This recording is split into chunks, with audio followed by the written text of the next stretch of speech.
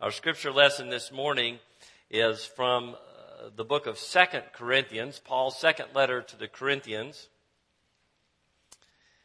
And I'm going to read from chapter 4, verse 16, down through chapter 5, verse 9. Let's hear now the reading of God's Word.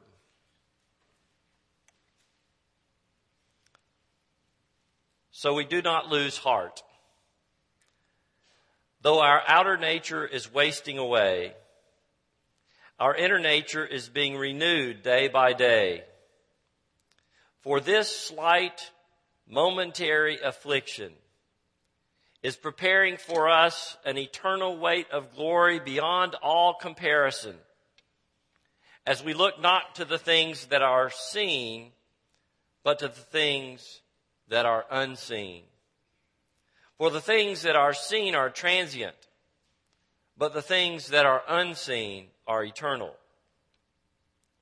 For we know that if the tent, which is our earthly home, is destroyed, we have a building from God, a house not made with hands, eternal in the heavens.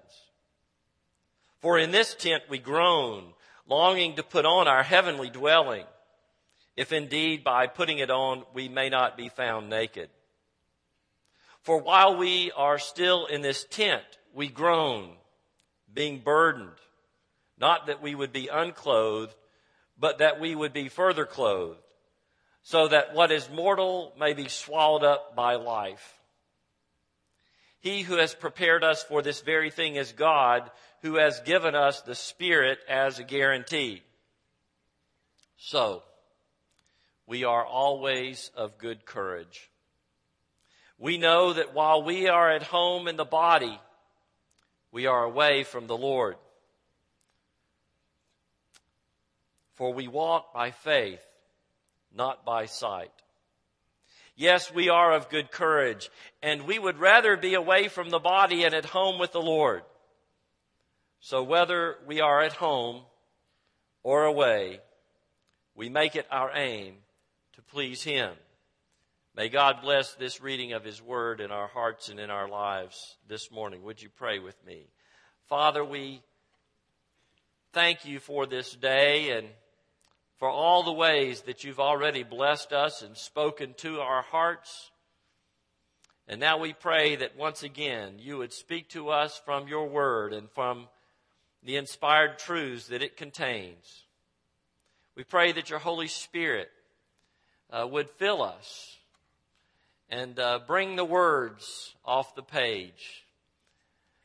And we pray, Father, that we would hear You speak to us today. We pray in Jesus' name. Amen. First of all, I should say that I'm going to change the title of this message. All week I kind of debated whether to do an expository sermon on this passage or do a topical sermon that would end up in this passage. And on Friday, when it was time to run the bulletin, I was thinking it would be the expository sermon on this passage, and by Saturday I'd changed my mind again and decided to do the topical sermon. So we will get to this passage. But the message today is going to be living in tents. Living in tents. And I need to perhaps start with just a few disclaimers. You know, sometimes you have to have those legal disclaimers just to make sure that you don't get in any trouble. So here are the legal disclaimers for the message this morning. First of all, the opinions expressed by today's speaker on the subject of camping do not reflect the official views of the session of Hickson Presbyterian Church or its senior pastor, Reverend Robert Johnson. Secondly, any similarity between actual persons and the incidences described in the introduction to this sermon is probably intentional, but if questioned, the speaker will disavow any knowledge of it. And finally, no animals were harmed in the writing of this sermon, except for perhaps one chicken, as will be described later on. I'm here preaching today because Robert is on vacation and has been away this week, and I'm not sure whether he's back with us or not. There was someone here who kind of looked like Robert. It kind of sounded like Robert, but we're going to have to check that out just to make sure that it really is Robert who came back from that backpacking trip. But yes, this past week, Robert went backpacking in Virginia with Morgan and Daniel's friend Marshall, and I call it Robert and Morgan's Excellent Adventure. Now, I want you to know, to be fair to Robert, that he invited me to go along with them, and I really thought it over for about 3 nanoseconds. It might have been 2. You see, I have to admit that at this point in my life, I'm really not much into camping. But I did get to hear Robert and Morgan planning for the trip as we rode back from Presbytery, and I got a lot of good stuff to share with you. Now, I realized as they were talking that I really have a lot in common with campers and backpackers. For instance, people who camp, particularly this time of year, they want to be warm at night. And so they're very proud of their sleeping bags. And, they'll say, my sleeping bag is rated for, 30 degrees. It'll keep you warm at 30 degrees. And, someone else, no names here, but will say, well, my sleeping bag is rated to take you down to 20 degrees. I'm still trying to wonder what happens to your nose when the rest of your body is. But, see, I like to be warm at night too. I really do. I share that. I have that in common with you. I just have a different strategy. We have central heat in our house and a thermostat. It works. And your nose stays warm. It's great. And backpackers like to be comfortable at night. You want to be able to get a good night's sleep so you're ready for the trail the next day. So in addition to a sleeping bag, you take a mat, some kind of little foam thing that you roll up, and when you get where you're going, you roll it out and you put your sleeping bag on there, and it makes it a little more comfortable. We see, I have that in common with them too. I like to be comfortable at night. And that's why in our house we have a bed with like a mattress and a box springs. And I've never slept on one of those little mats, but I'm pretty sure the bed's better. And finally, backpackers, they like to eat well when they're out on the trail. I mean, you just can't just take some trail mix and beef jerky. I mean, you've got to go in style. All that hiking makes you hungry for something really good. And so backpackers have a solution for that, even miles and miles away from a kitchen. And one very popular dish is, I've got it right here, freeze-dried teriyaki chicken and rice. All you got to do is boil the water to kill the parasites and add it to this. Boy, it's really good.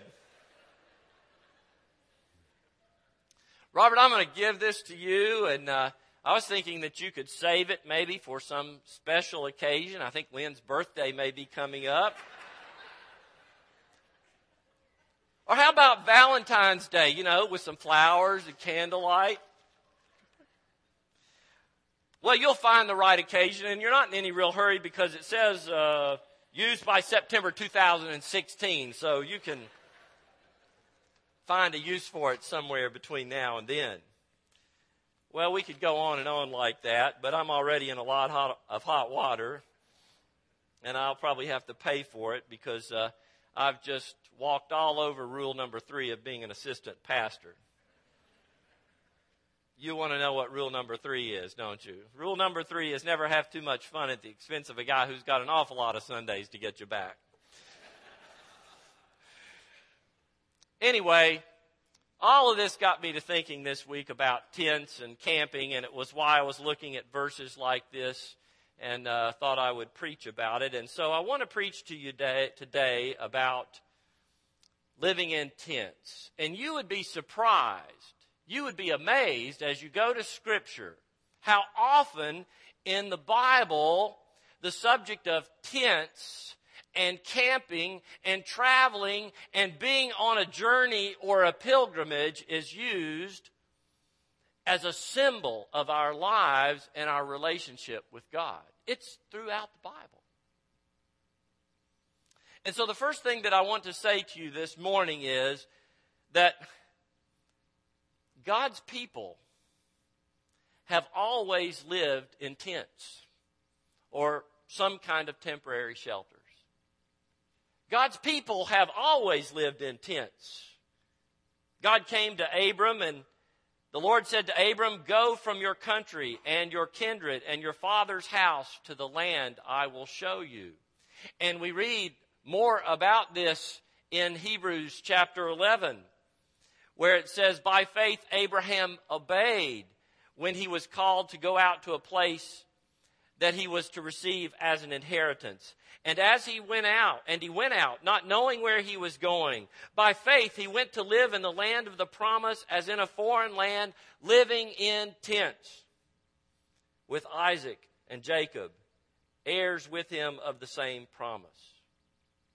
For he was looking forward to the city that has foundations, whose designer and builder is God." There's Abram, originally. He's comfortable. He's with his own people. He's in his own country, and God comes to him and he says, "Go out. Leave your home. Leave your countrymen. Leave the comforts of home. Pack your bags. I'm going to take you on a journey somewhere. And while we're on the way, I'll tell you where it is. But you're going to live in tents for the rest of your life." And then there was the exodus from Egypt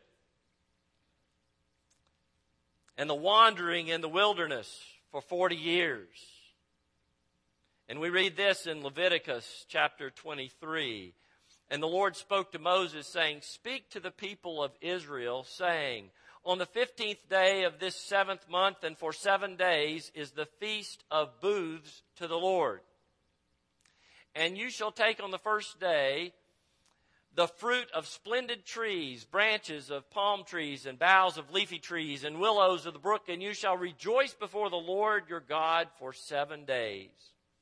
You shall celebrate it as a feast to the Lord for 7 days in the year. It is a statute forever throughout your generations. You shall celebrate it in the 7th month.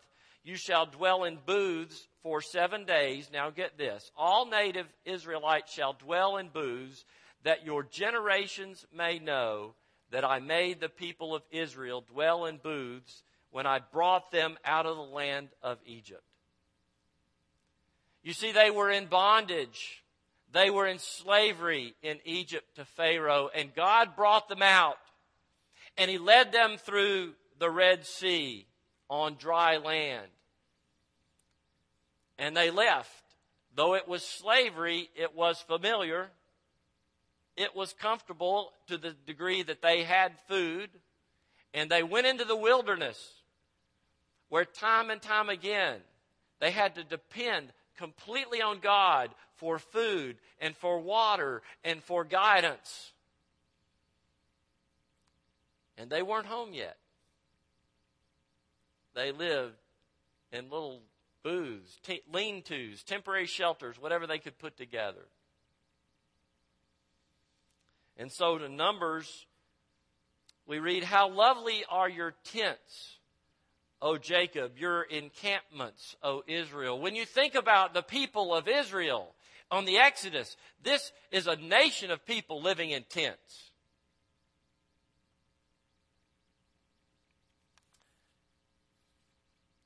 And even when they got to the Promised Land, for a long time they lived in tents. Some of them built houses, some of them moved into houses, but many of them continued to live in tents. And so we read, "He brought them to His holy land, to the mountain which His right hand had won. He drove out the nations before them. He apportioned them for a possession and settled the tribes of Israel in their tents." Now, what's the significance of all this? What's the meaning of all this for us? Well, tents and booths and lean-tos are temporary structures. And they remind us that in this world, God's people have no permanent home. Like Abraham, we have heard the call of God. We have left houses and countrymen, and we're on a long journey to another place.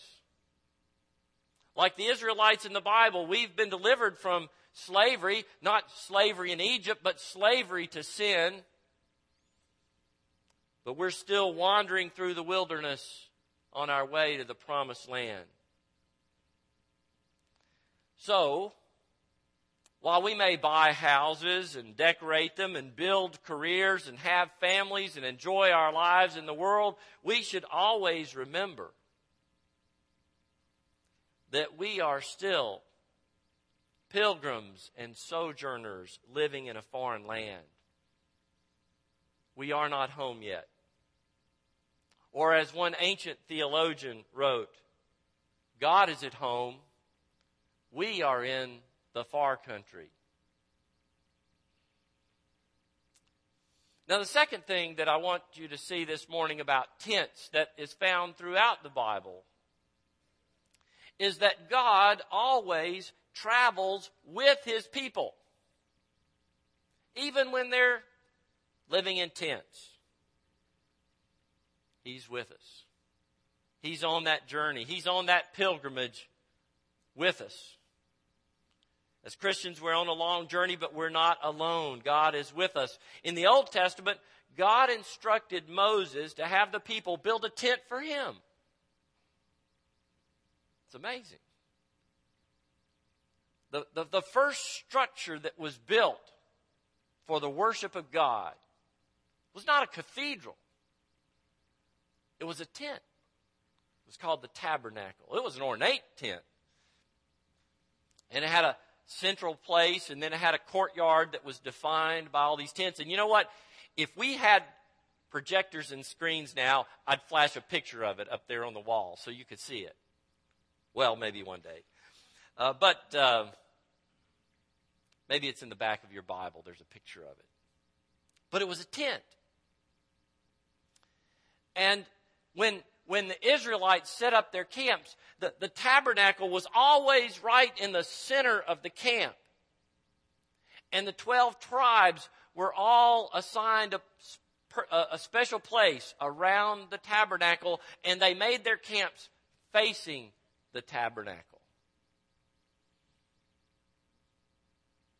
God was with them. God was in the midst of them. God went with them wherever they went. And so we read that the cloud covered the tent of meeting, and the glory of the Lord filled the tabernacle. And Moses was not able to enter the tent of meeting because the cloud settled on it, and the glory of the Lord filled the tabernacle. Throughout all their journeys, whenever the cloud was taken up from over the tabernacle, the people of Israel would set out. But if the cloud was not taken up, they did not set out till the day that it was taken up. For the cloud of the Lord was on the tabernacle by day, and the fire was in it by night, in the sight of all the house of Israel throughout all their journeys. They knew God was with them. They had no home. They had no permanent houses. They were living in tents. They were looking for the promised land. But God was with them in the very midst of their camp. And the glory of the Lord was resting upon the tabernacle. Now, you might think, what a wonderful picture. That's a wonderful thing. What a wonderful symbol. And it is. And it was. But it's also a very awesome symbol. Because the God who was in their midst on their pilgrimage and on their journey was an all-knowing, all-powerful, completely holy and righteous God. And so God instructed Moses to appoint the Levites to be a tribe of priests, and their job was not only to minister in the tabernacle and to offer the sacrifices and do all the rituals of the worship in the tabernacle, but their job was also to guard the tabernacle from anyone who would defile it. And so we read, appoint the Levites over the tabernacle of the testimony and over all its furnishings and over all that belongs to it. They are to carry the tabernacle and all its furnishings, and they shall take care of it and shall camp around the tabernacle. When the tabernacle is to set out, the Levites shall take it down. And when the tabernacle is to be pitched, the Levites shall set it up. And if any outsider comes near, he shall be put to death. The people of Israel shall pitch their tents by their companies, each man in his own camp, and each man by his own standard. But the Levites shall camp around the tabernacle of the testimony, so that there may be no wrath on the congregation of the people of Israel.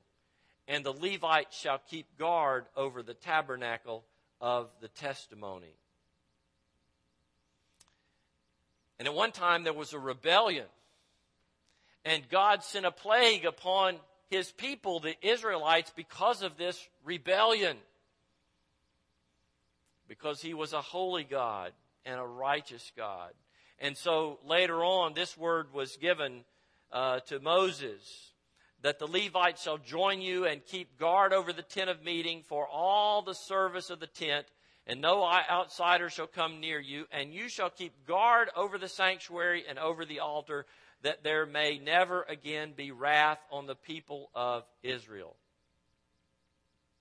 This was not only a wonderful thing that God loved them and that he was with them wherever they went, that he provided for them, that he led them, but he was also a holy God.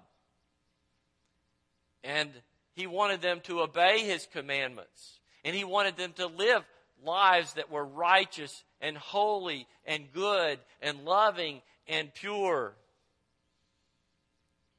And sometimes I imagine it was a little bit uncomfortable to have God dwelling and the glory of the Lord filling the tabernacle right there in the center of the camp. Maybe sometimes there were people who were uncomfortable with that, as they are today. There was something a little bit dangerous about having God dwell right in the center of the camp with his people. The tabernacle was not just a big circus tent where thousands of people gathered for exciting and entertaining worship services each week. It wasn't really a big tent in that sense at all.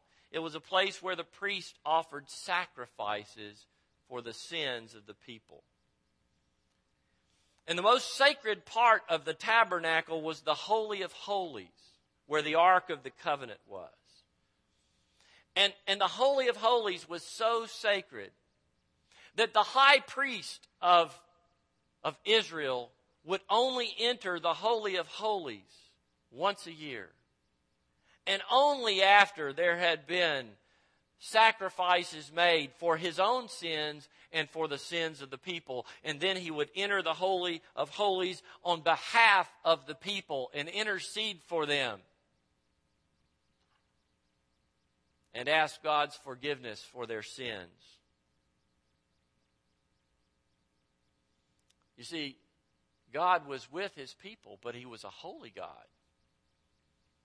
Don't get the wrong picture just because he was in a tent. He was a holy God. He was a righteous God. Now, when David eventually became the king of Israel, he wanted to replace the tabernacle with a grand temple, which is what eventually happened. And David spoke to Nathan, the court prophet, and he said, "See now, I dwell in a house of cedar." David had built himself this elaborate palace. He said, "But the ark of God dwells in a tent." And at first Nathan thought, this is a great idea. We are going to have a real temple. not a tent anymore. But that night God spoke to Nathan, and he said, "Go and tell my servant David, thus says the Lord, would you build me a house to dwell in?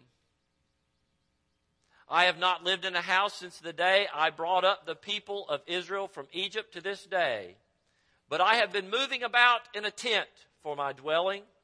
In all the places where I have moved with all the people of Israel, did I speak a word with any of the judges of Israel whom I commanded to shepherd my people, saying, why have you not put me in a house of cedar?" God was not in any particular hurry to have a grand temple built for him. What he did want was hearts who were devoted to him. People who loved him, who loved the Lord with all their heart and soul and mind and strength, and loved their neighbor as themselves, and who wanted to follow him wherever he would lead. Follow him to that far promised land. He wanted our hearts more than he wanted a temple. So like the Israelites who lived in temples, in tents for many years, God was present in a special way in a tent, the tabernacle. And the tabernacle went with the people of God wherever they went. And even though he was the God of creation and the Lord of the universe, God lived in a tent. And it was not until Solomon's reign that the first great temple was built. Now, when we come to the New Testament, by the time we come to the New Testament, that first temple that Solomon had built had been destroyed. The people had fallen away from God. They'd fallen into idolatry. And God said, if you do that, I'm going to allow your enemies to prevail over you. And so the Babylonians came and they destroyed the temple and they carried the people off into exile. And another temple was built. And then it was destroyed some years later. And finally a third temple was built that was in existence in Jesus' day. But we find something very surprising in the New Testament. In John 1:14, which just a few weeks ago Robert preached on, and you remember he said, this verse contains some of the most important words that have ever been penned. And the Word became flesh and dwelt among us. And we have seen his glory, glory as of the only Son from the Father, full of grace and truth. Well, if you look at the Greek word there, that's translated dwelt, it really means tabernacled with us. And so you could read the verse this way, and the Word became flesh and pitched his tent among us. He tabernacled among us. Just like God was with the people in the Old Testament in the tabernacle, Jesus came in human flesh, fully God and fully man, and he joined us in the midst of our camp. And he pitched his tent among us. And it was a tent that was filled with the glory of the Lord. We have seen his glory, glory as of the only Son from the Father. Now, what's the point of this? God is present in the midst of his people today through his Son, Jesus Christ. As both God and man, he understands our weaknesses. He understands this life. He understands the challenges that we face because he's walked on this same earth. He's lived in a body like ours. He's faced the challenges that you and I face. He is a sympathetic high priest. In fact, he is the true high priest. That all of those priests of the Old Testament served as just shadows and foreshadows and types to point to the one true high priest who would be both the high priest and the tabernacle, the true tent in which God would be worshiped. And he travels with us on our journey to the promised land. But like those high priests of the Old Testament, he also offers a sacrifice for the sins of his people. This time, not symbolic sacrifices of animals, bulls and goats and sheep, but Jesus as the high priest who tabernacled among us offered himself. He was the Lamb of God that takes away the sin of the world, and he did die on the cross and gave his life, and his blood was shed as a sacrifice for our sins. Here's what the writer of Hebrews says. Now, the point of what we are saying is this. We have such a high priest, one who is seated at the right hand of the throne of the majesty in heaven, a minister in the holy places, in the true tent that the Lord set up, not man. And he continues, but when Christ appeared as a high priest of the good things that have come, then through the greater and more perfect tent, not made with hands, that is not of this creation, he entered once for all into the holy places, not by means of the blood of goats and calves, but by the means of his own blood, thus securing an eternal redemption. For if the sprinkling of defiled persons with the blood of goats and bulls and with the ashes of a heifer sanctifies for the purification of the flesh, how much more will the blood of Christ, who through the eternal Spirit offered himself without blemish to God, purify our conscience from dead works to serve the living God. Therefore, he is the mediator of a new covenant, so that those who are called may receive the promised eternal inheritance. As John writes, he came to his own, and his own people did not receive him. But to all who did receive him, who believed in his name, he gave the right to become children of God, who were born not of blood, nor of the will of the flesh, nor of the will of man, but of God. Jesus came, and he pitched his tent among us. And he gave his life, his sinless life, as a sacrifice for our sins. And he offers forgiveness for sins and eternal life to all who will believe and receive him, to all who will trust in him alone for salvation. If you don't know Christ this morning, now is the time. Now is the time to turn to him. And acknowledge that you're a sinner and that you need the forgiveness that only Jesus and his death on the cross can bring.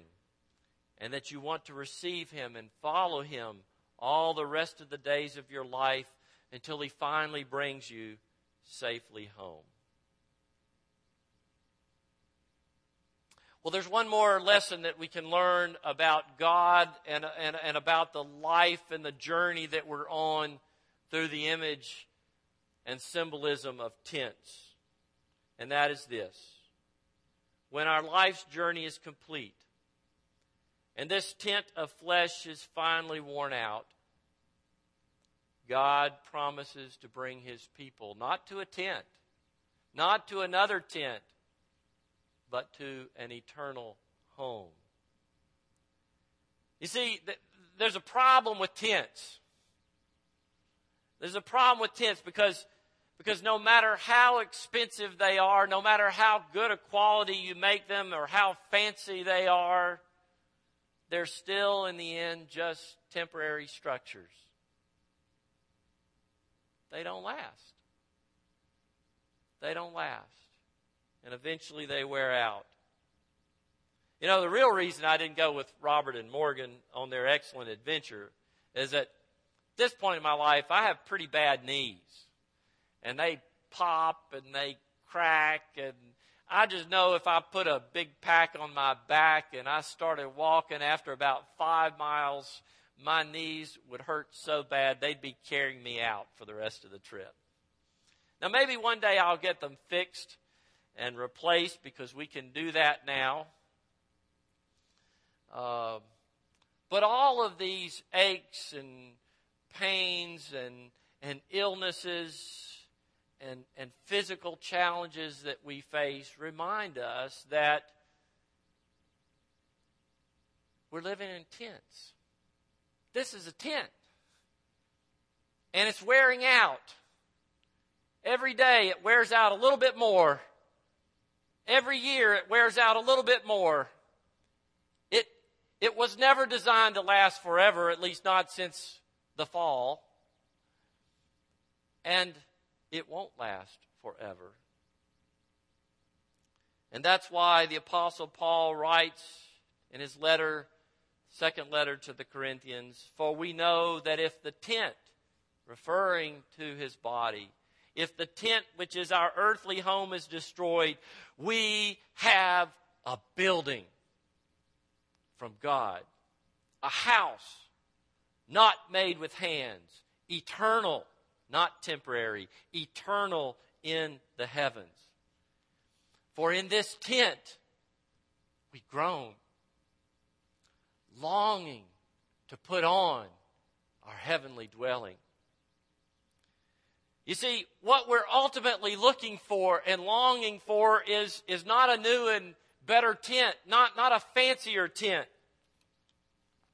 But what we're longing for is a permanent home in a better place. A place where God is in the center, not of a camp of people who are on the move but not yet there. But God is in the center of a shining city that will last forever.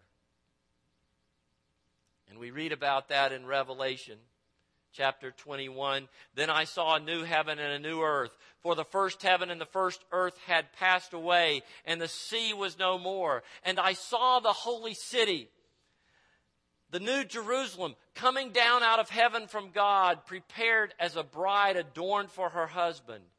And I heard a loud voice from the throne saying, 'Behold, the dwelling of God is with man. He will dwell with them, and they will be his people, and God himself will be with them as their God.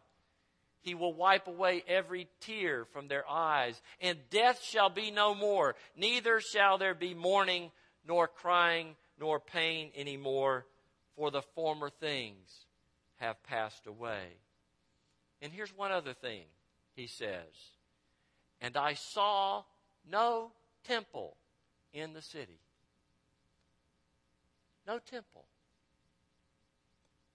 "For the temple is the Lord God the Almighty and the Lamb." Now some of you may be thinking, well, that's great. That sounds great. And you know what? When I get to that point, I want to go to that city, but I really like this world and I really want to experience and enjoy as much as I can while I'm in this life. Well, I can understand that because, after all, this world is God's creation. Even though marred by sin and even though we ourselves are fallen and sinners, there's still much in the world that is very beautiful and good. And I'm sure that Robert and Morgan and Daniel, Marshall saw a lot of that on their trip. So even when you're living in tents and you're trying to stay warm and you're getting sore feet, and there's beauty along the way. And there's a satisfaction in experiencing it with others. So after a long day of backpacking, freeze-dried chicken sounds pretty good. Pretty good. But let me ask you a question. When you get back home from backpacking, and you get back to a warm house with hot water and a shower and clean clothes and brewed coffee and a home-cooked meal, do you ever think, Boy, I sure wish I could have some freeze-dried chicken tonight. You don't do it, do you? I don't think you do it. You don't miss it. You enjoyed it while you were there, but you won't miss it when you get home. And that's the way it is with heaven. See, there are many things that we enjoy in our lives here on earth. But once we finally get home and we're in the very presence of God, we're never going to miss all those things that we strive for and fight for and cling to here on earth. We'll never miss them. They were great for the trail, but they're nothing you really want to eat once you get back home. My friends, if you are a Christian today, you are part of the long tradition of God's people who journeyed through life living in tents.